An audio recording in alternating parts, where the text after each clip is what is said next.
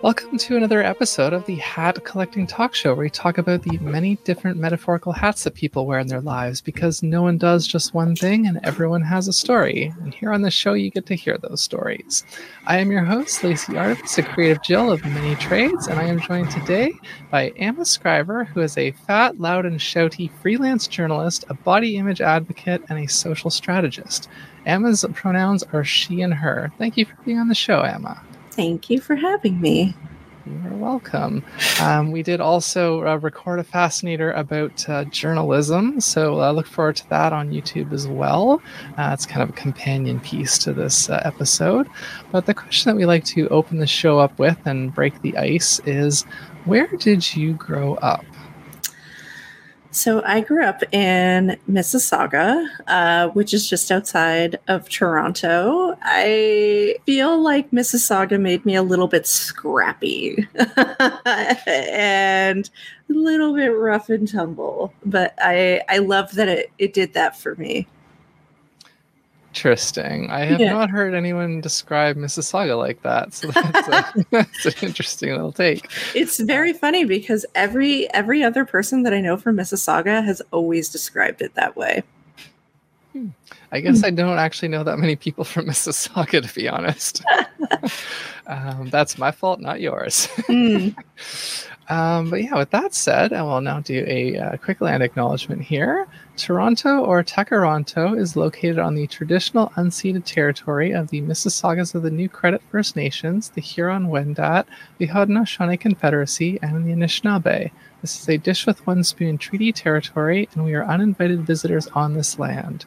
To find out more about that, you can visit native-land.ca, which, despite the .ca address, it actually covers the whole world and not just Canada, so that is a convenient place to get started in the learning about the Indigenous peoples of your area, but not where that journey should end, if possible. So with that said, we're going to get into the show proper and talk about the things that you do. So can you tell us a little bit about some of the things that you do and how you got into them? I mean, what don't I do? So I like to describe myself as a Swiss Army knife of a person, because I went to school for one thing. So the one thing I went to school for was public relations. I graduated in 2006, and then I ended up working like a multitude of different jobs. So I worked as a PR person. I've worked as an event planner. I've worked as a freelance journalist. I work full time now as a social media person. What else have I done?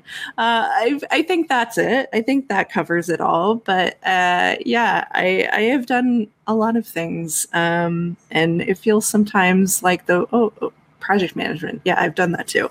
But sometimes it feels like it doesn't end, and I have a lot of jobs, and I don't hate it, but I feel like to others it's sometimes very confusing. I can definitely relate to that. I started this show, obviously, so I'm very familiar with wearing many different hats, and I'm always fascinated by 5 years from now, what new hats will I have picked up? And sometimes I might not wear a hat for many years, and then one day I'll put that hat back on. You never know. Mm-hmm. So yeah, what another sub question to that question that I like to ask? What would you say is maybe like the biggest misconception about, I guess can start with like journalism? I guess the biggest misconception. Well, I mean, when I originally applied to go to school, I applied for both PR school and for journalism school. And the reason why I didn't actually go to J school was because I saw that the journalism industry was dying.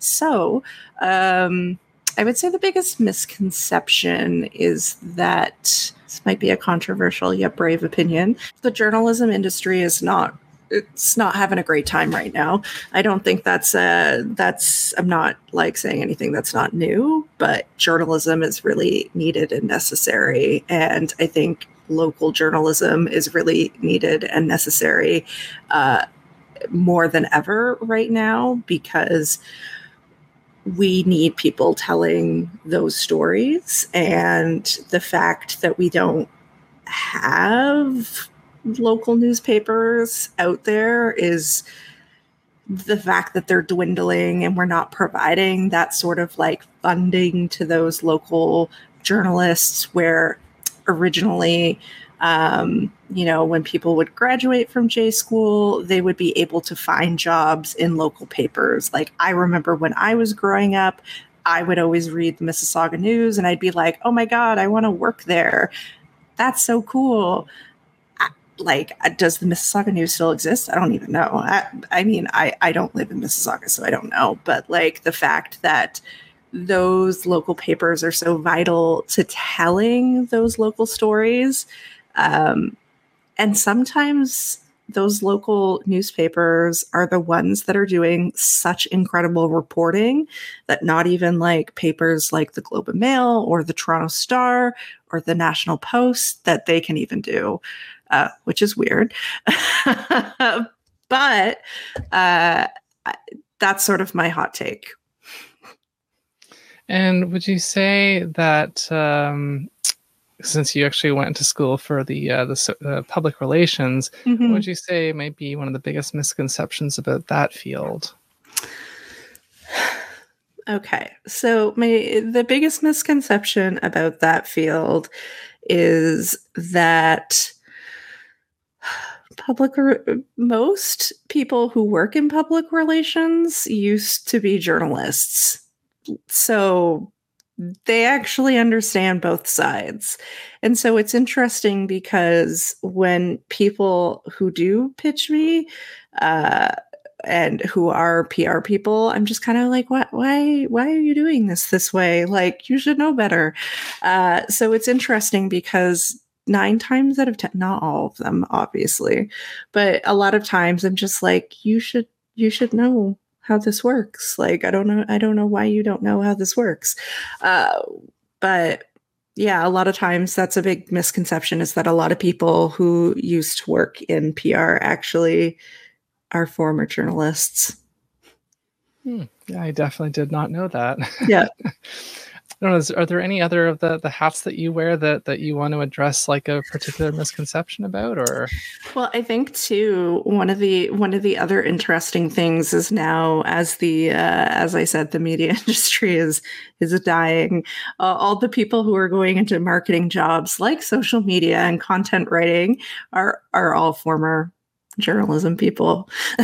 So the people who are moderating your brand channels and who are writing your copy for your, Air Canadas and, Starbucks or whatever, they're former journalists. We all have rent and bills to pay too. So sadly, we can't be paid in articles per month, and we're all just trying to live under this capitalist system. Yes, we are. So the next question here on the show list, when you were a child, do you remember what you wanted to be or to do when you grew up? Okay, yes, I do. Okay, so there was 2 things actually. So when my first thing that I wanted to do when I was a child was become a librarian. I was super into reading. I remember I used to spend a lot of time at the library, and I would read Babysitter Club books and Sweet Valley High, obviously, because like that was the time. But then after that, I wanted to become a writer. So I mean, like, it's very cosmic that life has worked out in the way that it has worked out. Indeed. Yeah, no, like that's the thing. I feel like on this show, I would say roughly overgeneralizing. Like 1 out of 10 people seem like they actually ended up kind of getting into or near the thing that they wanted to do when they were younger, and then the other 9 are like, oh, I'm still interested in that thing, but like I'm doing this. And it doesn't surprise me, because like I was one of those people who had a lot of different ideas growing up. And pretty much none of them really, because I didn't realize that I was artistic until like later on. But yeah, I also I'm going to take a second to apologize to the audience. My voice is a little bit rough today. I have been sick the last couple of days, so hopefully it's not too. Emma's going to be doing most of the talking anyways, so I'll take it on. So the next question, kind of like, there's this idea, one of the kind of cultural narratives that I push back against through the show, and this idea, and I think it was perhaps more true of like our parents' generation, that by the time we're kind of 30 or like in that range, that we're supposed to have our lives mostly kind of figured out and be on our path that we're going to be on. And but that's for our generation and those after us, that's like less and less common. So what age were you at when you kind of got onto your current path, assuming it's the path that you're happy on and you want to keep doing for a while? I'm laughing because I'm like, how old was I? To be quite honest, I think probably when I turned 30 was when I started to realize, like, changes should be happening because things aren't right. But everything before then was just a hot mess of gobbledygook. Like I had a good job and I was working towards the things that I wanted, but life was not figured out in any sort of semblance or way. And I was not making progress, mentally, emotionally, physically. Yeah. So I think when I turned 30, I started to sort of wake up, if you will, and be like, oh, maybe I need to make changes in order to make these things happen. And now I'm going to be turning 38 in October. And I would say that only now am I starting to feel like things are good and I feel okay. And that doesn't mean that like things are magically like solved or better or like poof, all the things are gone. But it's taken a really long time to feel like I'm getting somewhere, which is nice. Yeah, definitely. Definitely. I laugh because it's so funny. Yeah, I remember I definitely thought I had to be married with kids and have a great job by the time I was 30. And if I didn't, I was a failure. I don't like, no, like, yeah, none of that. None of that.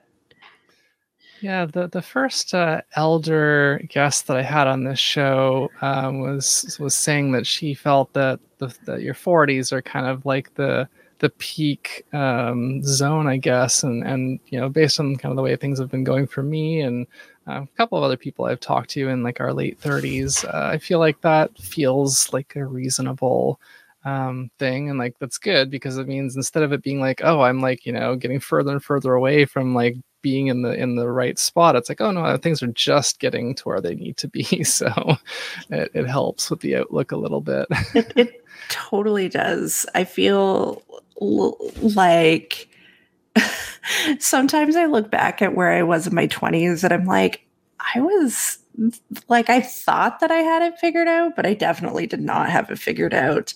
And now I look at where I've been and the progress that I've made throughout these last 8-9 years. And I'm like, damn, I've done so much work and I'm so proud of myself. And I don't think that I would have been able to get to where I am now had it not been for all this work that I've been doing throughout the last 8 or 9 years. And that's good. I didn't like put goals or expectations on myself. I just kind of let it naturally happen. Do you think that there was maybe one particular or more prominent obstacle or thing that prevented you from getting to kind of where you are or where you wanted to be sooner than you did? Myself. I mean, yeah, probably. Me, but also I think, there was a lot of undiagnosed mental health issues that were happening, and I didn't know that they were there. And until like I finally got diagnosed with ADD this year. I finally went on like antidepressants last year. It wasn't until 2015 that I finally got diagnosed with complex PTSD. Like all of these things finally happened. And it wasn't until I actually started working on all of that stuff and like actually having language and knowledge that like, oh, this stuff is this stuff is a thing that is happening in my body and like in my brain. And I didn't have that before. And because I didn't have that knowledge or understanding or language or any of it, I was just sort of, I don't want to say volatile, but I was just sort of an angry person who kind of would explode at other people and kind of just take out how I was feeling on others. And I didn't know how to communicate properly with other people. And I think now I'm a self-actualized person who knows how to sort of communicate my needs and my wants. And I know how to like have better boundaries with people. And I know how to hold space for other people. And I think that's huge. And I think that helped me be in relation to other people in a much healthier way, which is good professionally, but it's also good like personally, because I can be better friends with other people, but I can also show up in a way, in a working relationship way. So, for example, if people are trying to be like super weird and like high school and toxic in a work setting, I'm like, I just don't want to engage like that. Like, I just want to show up here and work, and I don't know what this is about. So, like, you do you, but like, I'm going to be over here just putting my spreadsheets together. Have at it. So I'm not really interested in like politicking anymore, if that makes sense. I was gonna make a joke, be like, "Are you me?" Like it sounds like our 30s were pretty similar in a lot of ways. So that's always like relieving and encouraging when I hear that, because I I am a late bloomer in several senses, and so like to find people my age who like are kind of just learning some of the same stuff now as I am, it's like, oh, I guess maybe I'm not so like, bad off, and that like, because my social development was really delayed and stuff. And yeah, so that's kind of helpful and encouraging for me, and I'm sure some of my audience as well. Mm-hmm.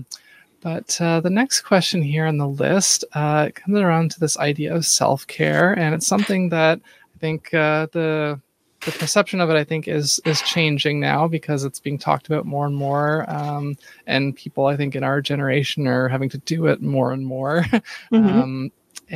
But it doesn't have to be like really fancy or extravagant. It can be very simple, and just whatever just gives you that little extra bit of relief or comfort in a day. And so I like to ask my guests, what was the last act of self-care you did for yourself, no matter how small it was? Okay, so I would have to say Actually, I tweeted about this yesterday. So ever since I started on my ADD meds, I, let me restart. So for the last 2 years, we just moved. My partner and I, we just moved into our apartment 2 years ago, and I've had a really hard time. On the outside, it looks like I have my shit together, which, like, kind of, but not really. And I think when you have ADD, there's this like thing where you have to have things in kind of like piles, and like it makes sense to you, but it doesn't really make sense to anyone else. So when I started on my ADD meds, it's been about a month or so now, I think, or just over a month. I wanted to sort of like get rid of my piles, and that was a huge thing for me.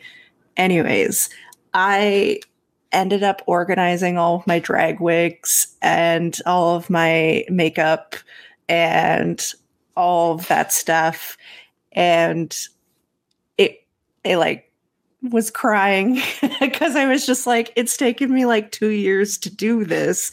And it seems so small. It doesn't seem like a big thing. But to me, it was huge because it was like, it's taken me so long to do this. And I get that, like, for others who are just like, yeah, I go about my day living normally. But for me, who like, it just felt like the biggest mountain that I would have to climb to try and like sort through all of this to just finally do it. I was like, I can't believe I actually did it. And then I was just looking at all of this organization and I was like, wow, I'm so proud of me. And it felt so good.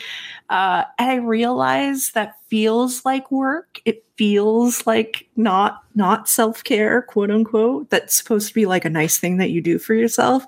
But I just kept looking at it and being like, I did that for me and it felt good. So, yeah. I relate to that so much. As I'm not formally diagnosed, but I'm diagnosed with autism, but not formally ADHD. But yeah, that's I've become so much more like versed in the kind of concept of like executive function or executive dysfunction, and like that idea of like organized messy, and like, yeah, exactly, like anyone else looks at my living space and they'll just be like, how do you function? And I'll just be like, if it wasn't like this, I wouldn't function. That is the point. Yes, 100%. So yeah. I gotcha. Yeah, thank you. I'm glad you understand. So the next question here on the list, what was the last new thing that you learned, and what is something else you'd still like to learn? Okay, the last new thing that I learned. This sounds silly, but I've been learning how to make videos on TikTok, which I'm very excited about. It sounds silly and ridiculous, but like I'm trying to get into it. I'm like, I can make videos. I'm cool. I'm hip. I'm not an elder millennial. I've got this. I'm like a Gen Z. I got this. It's like, do you know that meme? Hey, my fellow kids. I'm that right now. So I was very excited for myself. Way to go, me. And then what I would still love to learn is, I think we talked about this before, but I really want to learn how to Twitch stream, which I know sounds really stupid. Like, you should just go and do it. Like, duh. Like everything else. I had a call with a friend of mine who lives in New York last week, and they just sort of walked me through, like, this is how I do my Twitch stream. This is what I use. And I was like, okay, cool. I just got to do it. Like, I think I got to stop making excuses. It's kind of like the TikTok thing. I just got to like go out and do it. So if I can be any help with that, I would be happy to.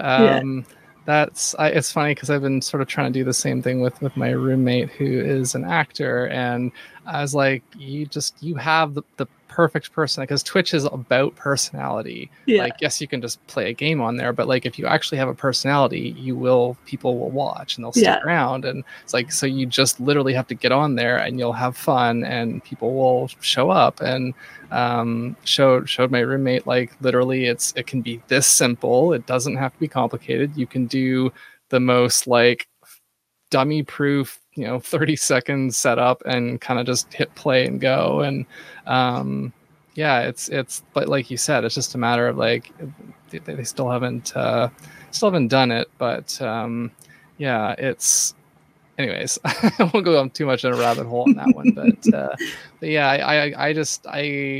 I've found that because I've learned so much about it through doing it and trying to figure out how to like improve my own process, that like, man, this is really cool. I want more people to learn how to do this because this is a cool community. I want more people to be in here. So if I can help you with that, I would be happy to. Maybe that's another discussion. Perhaps. So okay, getting back on track now. Yeah. I am having a little bit of a goldfish brain here. So this next question, it comes from this idea of how when we're in school, particularly like grade school and high school, that there's these certain subjects that we're told are like so important and crucial for life, because you can't get a job or you can't do this or that without it. Usually like math is one, but like like arts and things like that are not considered that important. But once we get out of school and we get into like the working world, or whether we're doing like freelance stuff, or we get like a formal like tradesy kind of job or whatever, I've heard a lot of stories about the kind of skills or kind of special knowledge sets that you pick up from being in the actual real working world that you wouldn't get in school, and how those can sometimes be applied in like unexpected but like useful ways to something unrelated. And so that is a long, convoluted way of prefacing, are there any skills or kind of special information sets that you have applied in an unexpected but useful way, and not the way that they were kind of intended for? Well, I mean, to be honest, I learned social media just by doing it, because in 2006, social media did not exist as like a thing. So I think I even have this in my LinkedIn bio because it's funny. But in my first job that I ever had was when like Twitter, I don't think Facebook, so don't quote me on that, but like Twitter and LinkedIn had just first like launched. And a client that I had at the time was like, where should we launch? Should we go on Twitter or LinkedIn? And I was like, obviously you should go on LinkedIn. Like, that's going to be really popular. And I look back at it and I'm like, what the hell was I thinking? Like, but you can't know what you don't know, obviously. Like, one, it was like, what, 2006, 2007? Like, what the hell? Obviously, like, we didn't know Twitter was going to be what Twitter is today. But I think so, and it's kind of like new platforms that are coming out now. So I guess what I'm trying to say is all of what I've learned about the internet has been social media has been through like being online. So sometimes when social media jobs were first coming out and they were like, we need 10 years experience, it's like, oh, so you want somebody who was like on AOL. Got it. Sounds good. I mean, like, yes, have you ever seen the show Pen 15? I don't think so. Okay. There's an episode of Pen 15 where one of the girls, she's on like all these AOL chat rooms. Anyways, I was just gonna make a throwback to that. But I'm like, basically you just want somebody who was like talking dirty on AOL chat rooms and being like a weird horny teenager. Got it. That was me. I was that person, and I can do that for you. Like, I like nobody was like nobody's an expert in the internet with like 20 years experience. Get out of here. Like, so I mean, I would say that, but otherwise, I think I can't really think of anything that I've picked up over the years. For me, it's always been, I never feel like I stopped learning, and I always try and go to one class a month, but it also depends on my schedule. So I'm naturally curious. Yeah, absolutely. And that's it's again one of the kind of, I think one of the underlying values that kind of creates the sort of people that this show exists for and because of, because I'm the same way myself. And yeah, the next question here on the list, I guess a little bit related to that. What would you say are your two most dissimilar hats? And in this context, the hats being whether skills or interests. So, do you mean like things that I'm not good at? No, just like, sorry, I didn't preface this question. I realized as I was saying it, I'm like, oh, well, I'll just keep going. It kind of comes from this idea of how, like, it sort of never ceases to amaze me when I talk to people how, like, the really, like, extreme example that not even real example, the thing I just came up with a few episodes ago was like, if I was, having a doctor on the show and they told me that they really liked ping pong, that's not something I would ever expect that a doctor would also be a ping pong player. That just seems very strange and unrelated, but it's entirely possible. And so it's kind of like trying to find some kind of, maybe not necessarily, it doesn't have to be like this crazy wisdom in it or anything, but like, just what are, I guess, two things that you do or you're kind of known for that maybe to other people seem very unrelated, but like they make sense to you? Yeah, totally. So I guess the first thing I would say is I did a drag makeup class during the pandemic. And so what I've been trying to do is practice with friends. So I have been doing it sort of in Zoom chats privately with friends because I'm like, I don't know what I'm doing. Like, I'm not going to perform somewhere. I don't know. This is weird. And I mean, for people who know me personally, it probably makes a lot of sense because people know I have been watching. Okay, I have been watching Drag Race since Drag Race came out, and like Drag Race is problematic, obviously. Like we had an entire episode about that on the podcast about how problematic Drag Race was.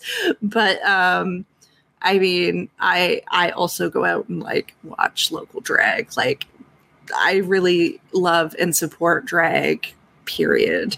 And there was something about just the first time that I did drag that there was this like euphoric moment that happened. And when we were recording the problematic Drag Race episode, we had the queens from the Good Judy podcast on. And they were like, yeah, that's how you feel when you do drag. Like, there's this like gender euphoria that happens. And I was like, oh, I didn't know.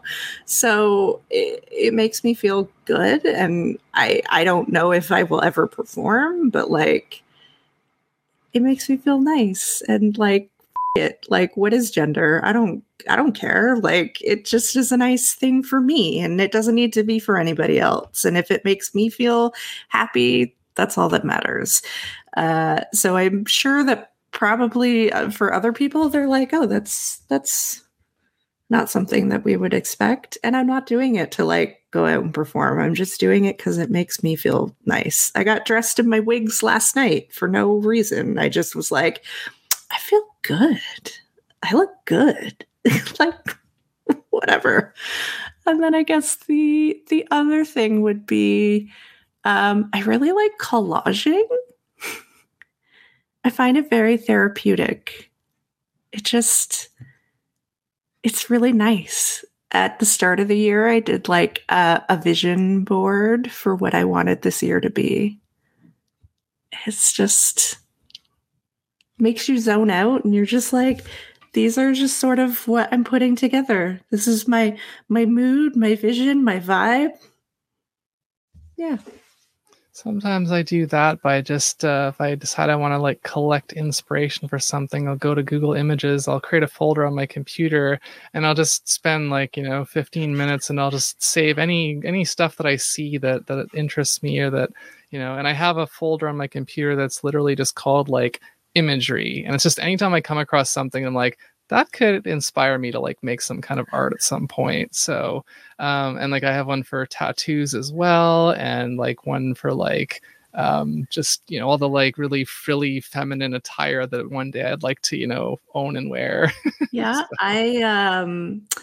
I didn't really ever understand Pinterest before, and then this year I got into Pinterest, and now I get it. And when we were actually working on the podcast website, our web designer, I sent her an email, and I was like, sorry, I got really like high last night, so I just smoked like an entire joint, and I put accidentally 100 pins in the folder. I'm sure you will find something in here that works, but Pinterest gets you like that. You just zone out, and you're like, oh, these are good pins. Yeah, the thing that I remember, I did have a very brief Pinterest obsession one year, but like I sort of got on there more recently because I was like, I wanted to like literally have stuff for the show on as many platforms as I could, but I find Pinterest is actually pretty clunky to use. I mean, if you're actually like uploading your own stuff, if you're just kind of like saving stuff you find, that's a little bit easier. But yeah, it's but I mean, yeah, the concept of it for sure. It's like I definitely see how it appeals to certain people for certain reasons. But so actually, on a somewhat related topic, the next question here. This is a newer one that I'm sort of trying out, and we'll see if it stays in the show or not. But I've been starting to ask my guests, what do you think is the best aspect about modern technology and the worst aspect of modern technology? Okay. Best. The best aspect, I think, is that how we have such a quick capability to connect with one another. So I think the thing is, during the pandemic, we were so isolated, and we didn't have the ability to sort of like physically see each other, but we were able to virtually connect with one another. And it was interesting because even once we had like Zoom fatigue, if you will, I was still able to sort of like connect with friends of mine. We would send each other voice notes, which was really like, that became a big thing between all of us. So we didn't really want to do Zooms or Google Hangouts or anything like that, but voice notes became our thing, sending voice notes and flowers, which was really nice. So I think that is the big thing, is that the connectivity that you can have. The worst thing about digital connectivity and all of this is, where do I begin? There's, I think we were also talking about this too. There's so many like craggly bits of the internet that are deep and dark and really scary. And it's just really sad to see the effect that they can have on people, both mentally and emotionally. And I try and sort of like remove myself as best as I possibly can, because I know the effect that it has on me. I don't like the way that the internet makes me feel sometimes. It makes me feel bad. So I've tried to distance myself from it as much as possible, which is funny that it's my job. But I know that like reading some of that stuff can have a huge effect on you. And I know that comments that people make can sort of stick with you, and you can sort of obsess over like, why did this person unfollow me? Or why is this person like subtweeting about me? Or why is this person like doing X, Y, and Z? And it can be a not great place to be. So the internet is both good and bad for a variety of different reasons. And I have a very complicated relationship with it. But I know that that's also my own sort of personal hangups, and other people can have their own sort of relationship to the internet. I just sort of, do what I have to. I did a recent Facebook purge where I got rid of a bunch of people because somebody was sharing some of my Facebook posts to other people, and I was just like, I don't got time for this. Like, this is childish and high school, and we're like almost 40. Like, what is happening here? So you're all cut from the team. You all gotta go. Being on my Facebook is a privilege, not a right. And you can continue to follow me on Twitter and Instagram, where I share other random things, but my Facebook is where it's more private and personal. And I think people have a really weird time with boundaries on the internet. That is very true. Yeah, so that's a bit of a good segue, actually, to the next question here for the show, because we talk about close relationships and sort of the idea that I guess it comes a little bit to a little bit of an aspect of privilege, and that the idea of like if you get a better start with like having more supportive, emotionally intelligent people around you, that can often kind of help you get further faster, versus if you're sort of unfortunately born into a more kind of toxic or negative situation, and then it'll take you longer to kind of get where you're trying to go.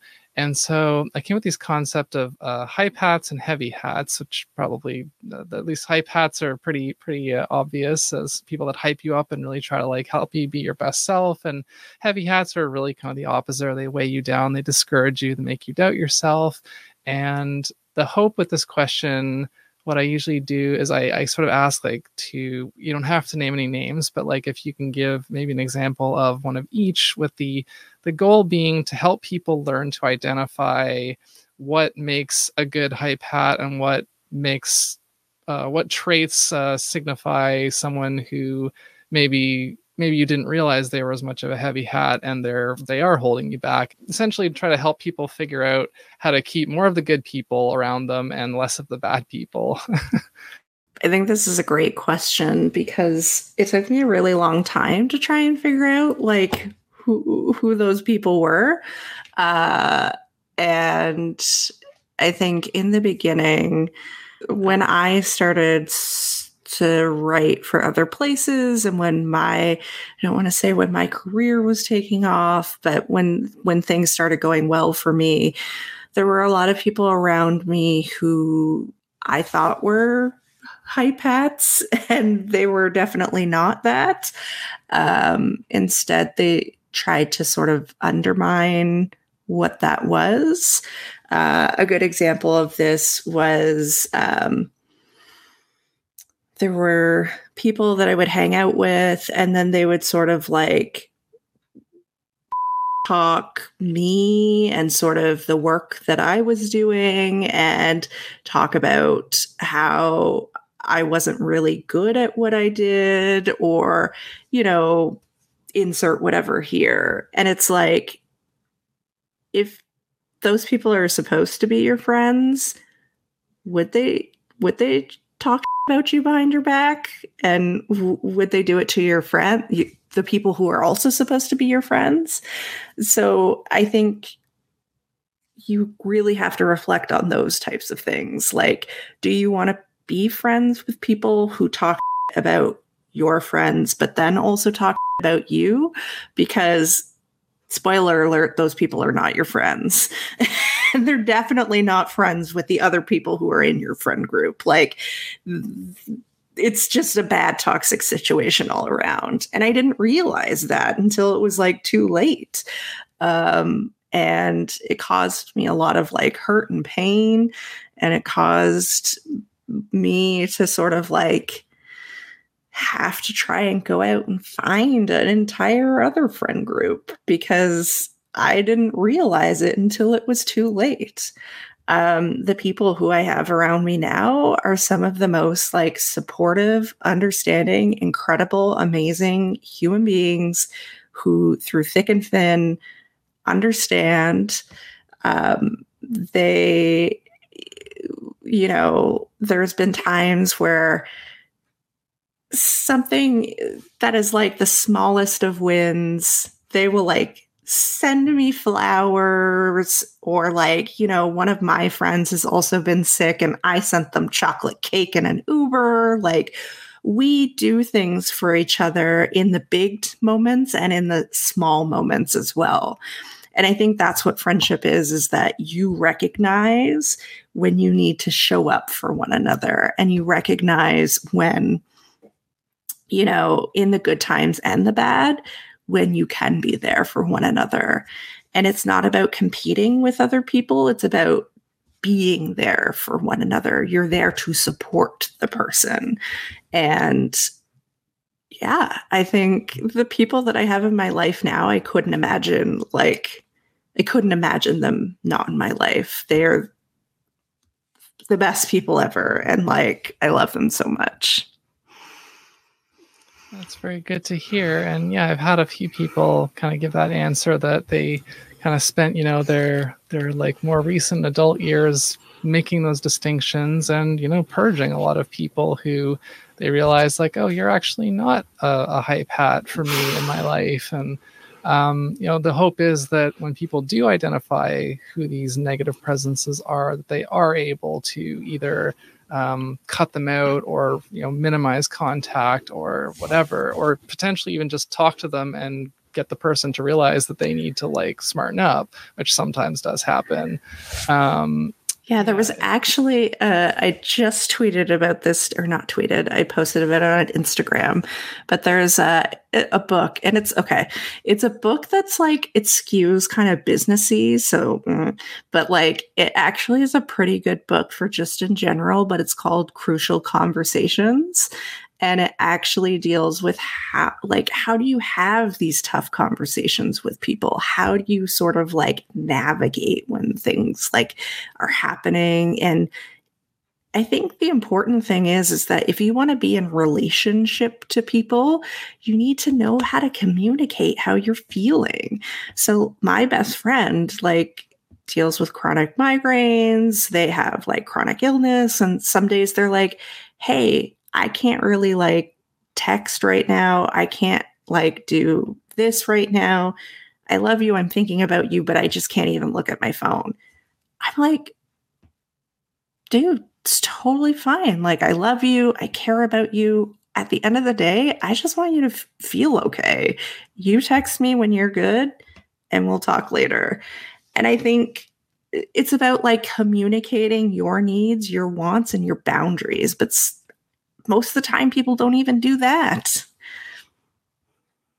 Yeah, it's something that I am still learning about, but actually, like, I have a friend who she's not a relationship therapist, but like I feel like she very easily could be, because you know, I sort of reconnected with her more again recently, and just the way that she describes like, well, she's also polyamorous, so she has multiple partners, and in order to kind of do that, you really do need to have good communication.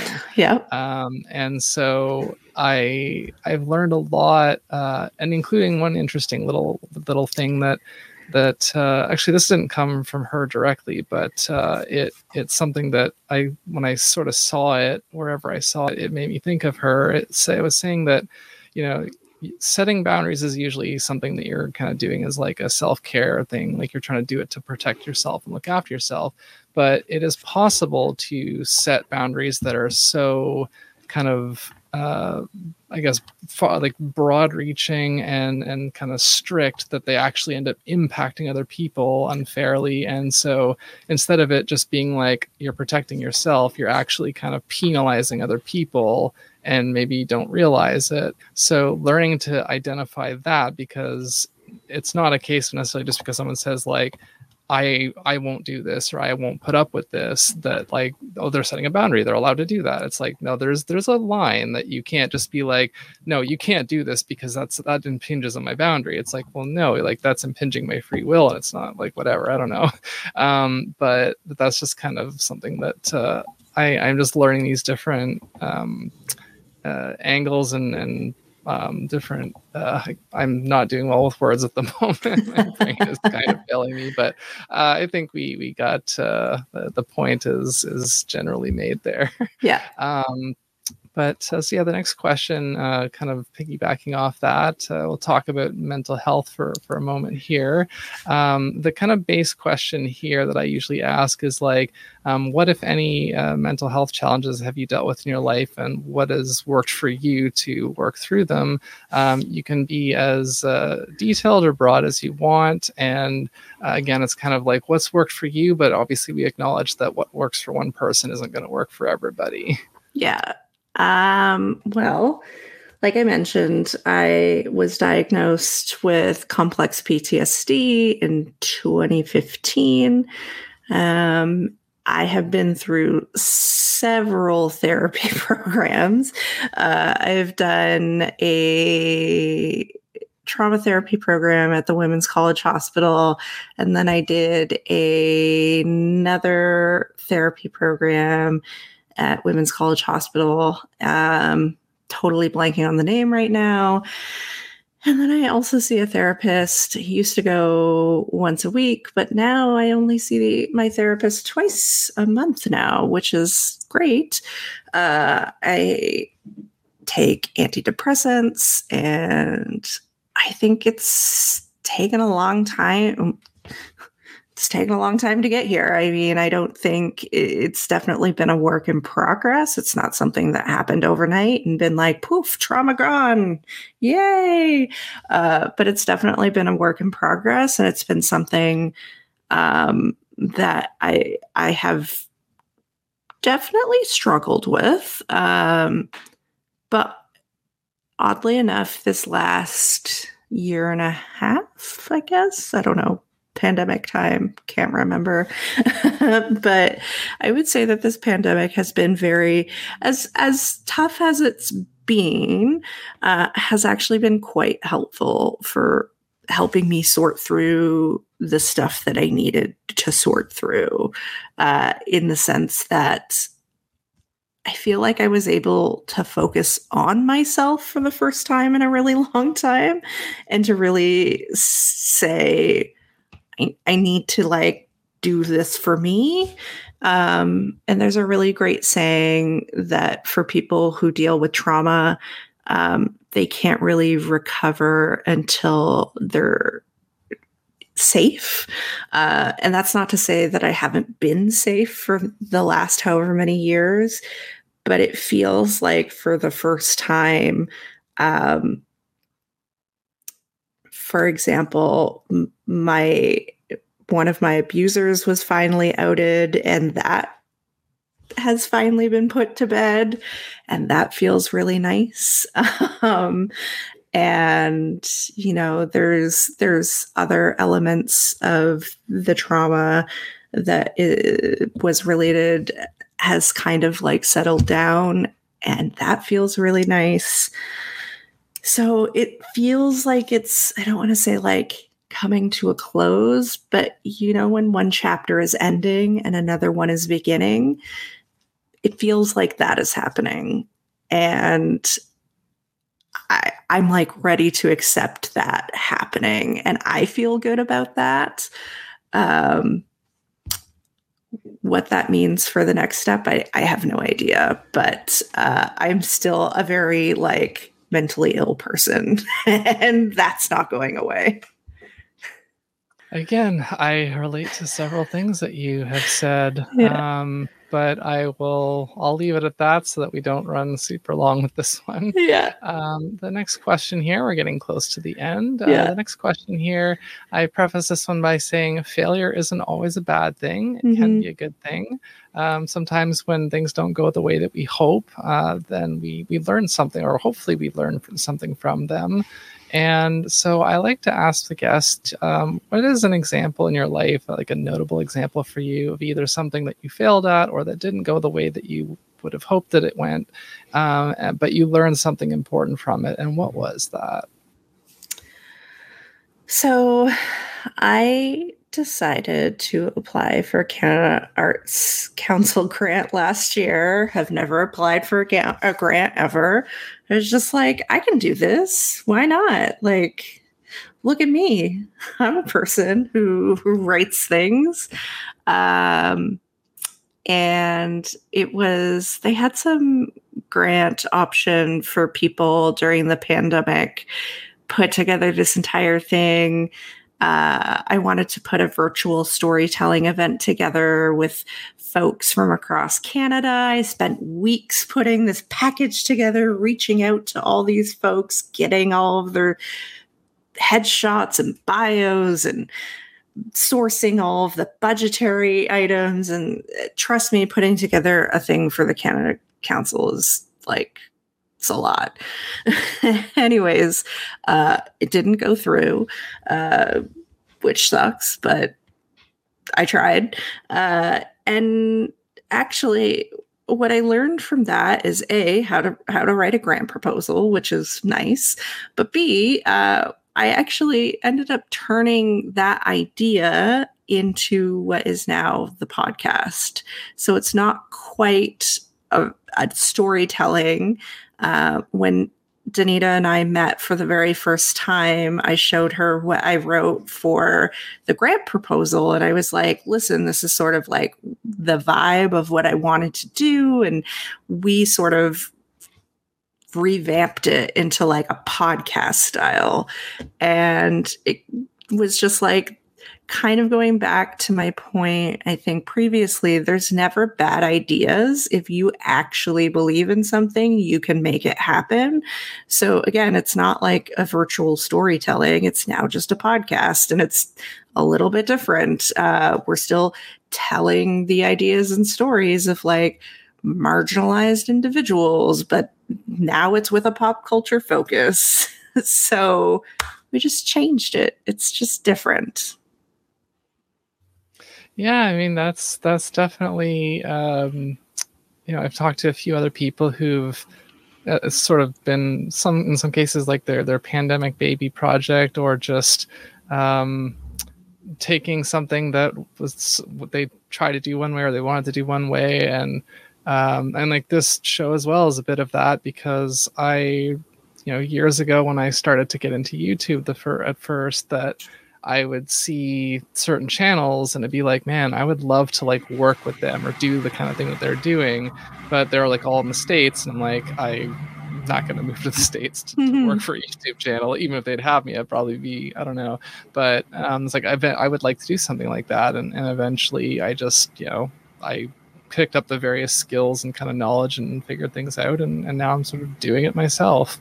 So I get that. Yeah.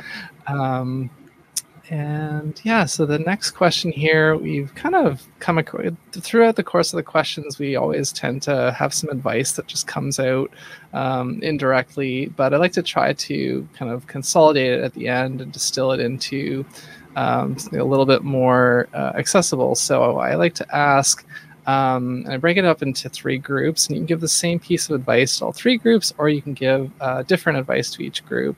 But what advice would you give to a teenager? What advice would you give to someone in their 30s? And what advice would you give to someone like your parents' or grandparents' age? Okay, so if I was giving advice to a teenager, I would just tell them to relax. You're not going to have it all figured out by the time you're 30, because, like, it's just not going to happen. And to just have fun while you can, because life gets serious when you get older. So don't sweat the small stuff. Just enjoy it while you can. And that's about it. It will all get better once you get older, which I know sounds cheesy, but true. For my 30-year-old self, you know, I would say things were terrible. But remember to just believe in yourself. You are your own worst enemy, and you have to remember that you are smart enough, capable enough, and you can do this. And I think that sometimes for many of us, we need to hear that. We forget that sometimes we are our own worst enemies, and we can stand in our own way. And we build up so much anxiety, and we build up so much. We just get like worried about these random things. So just remember that you are smart, you are capable, and you can do it. And it doesn't have to happen in the same time frame that other people are doing it. It can happen whenever. And just because it hasn't happened by the time you're 30 doesn't really matter. It can happen on any time frame. So just keep plugging along and doing you. And then for someone who is my parents' age,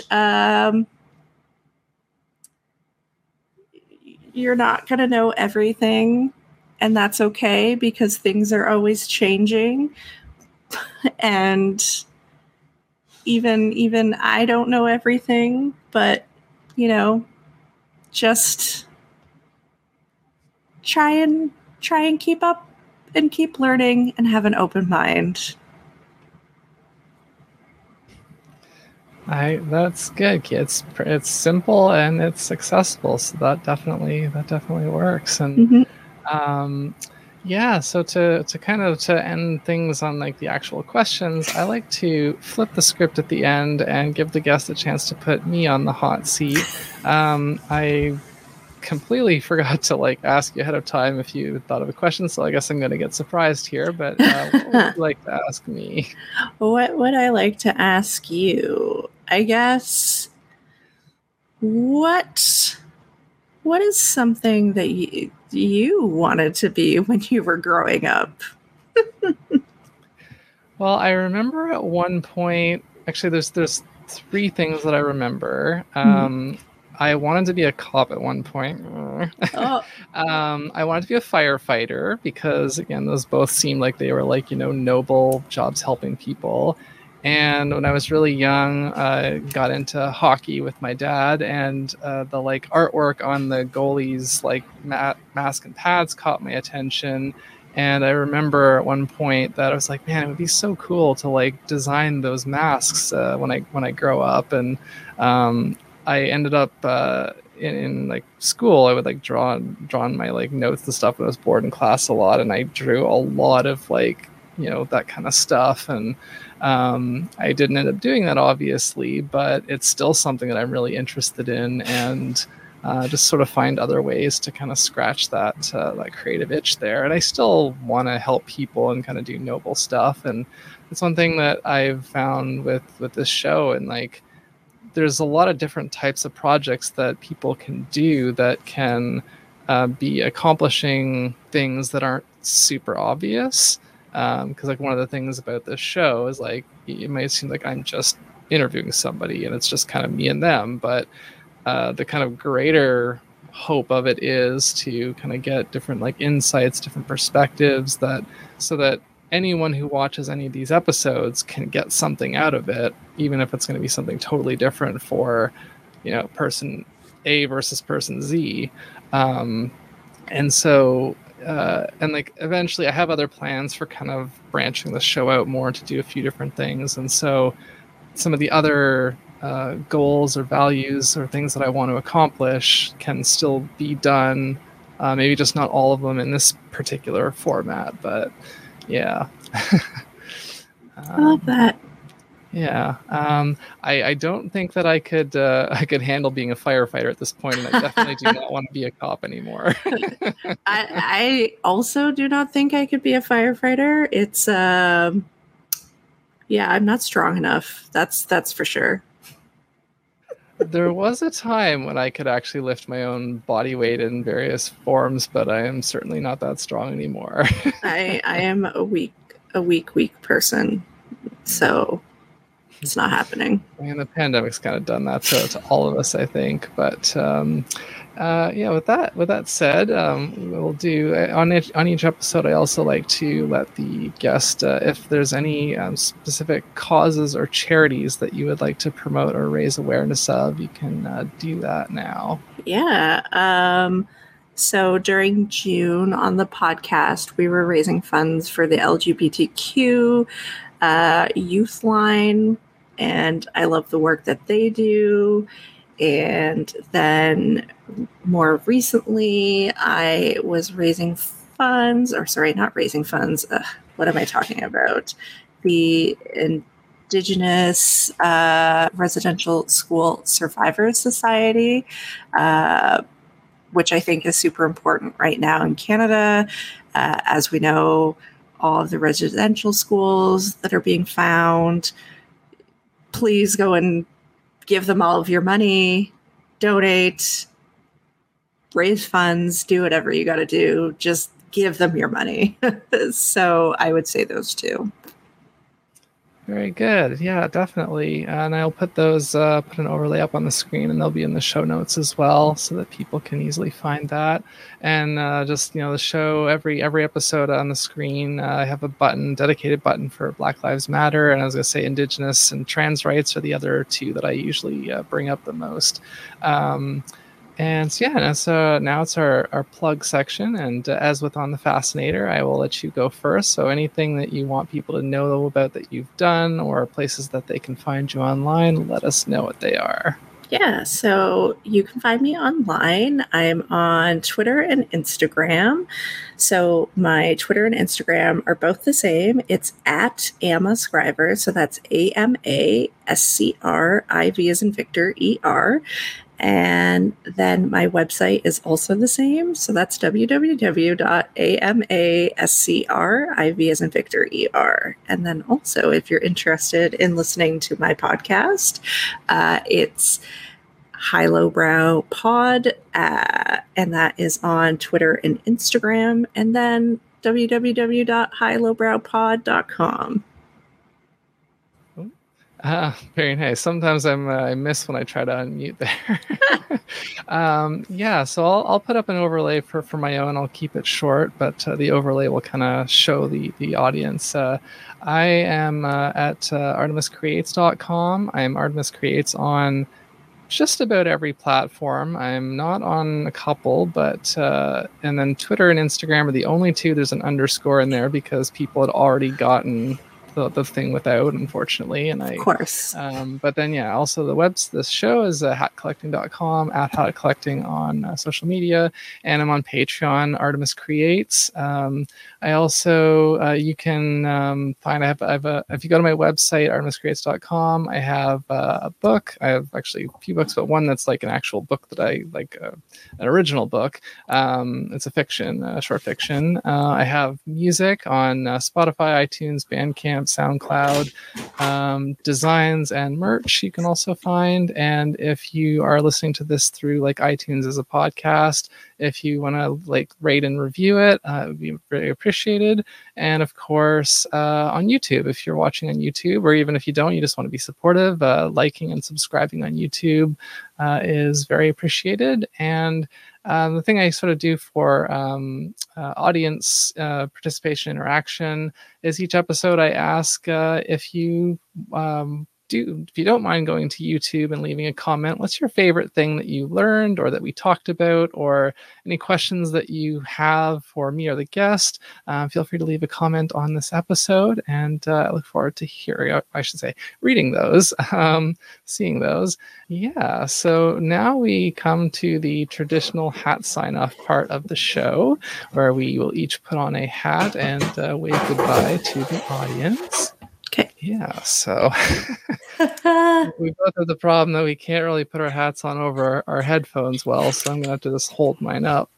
Yeah, this is, since you're a writer and I sometimes write, this is kind of my like investigative reporter fedora kind of thing, and you've got a funky, would that be considered a baseball hat, or is there, I don't know. Yeah. It's like that's the closest thing, yeah. Yeah. But yeah, this is really, really dark. If you lean more towards the light, then there's a little more. It's yeah. Anyways, that won't stay on my head well, so I'm just gonna take it off. But yeah, thanks so much for joining me, Emma. I really appreciated your answers, and yeah, I think my voice strain is probably pretty evident at this point. So we'll wrap this up, but so thank you again for watching and listening. I really appreciated it. If you are a Patreon subscriber or supporter there as well, I extra appreciate that. And yeah, I have other stuff. I'm on Twitch. I forgot to mention that. I'm on Twitch. I'm starting to get back into it a little bit more, but my health issues have been making it unreliable or inconsistent, I should say. But I play games there, and I like to interact, keep it kind of fun and casual, interact with people. So check that out if you can. And otherwise, until next time, stay curious and keep collecting those hats.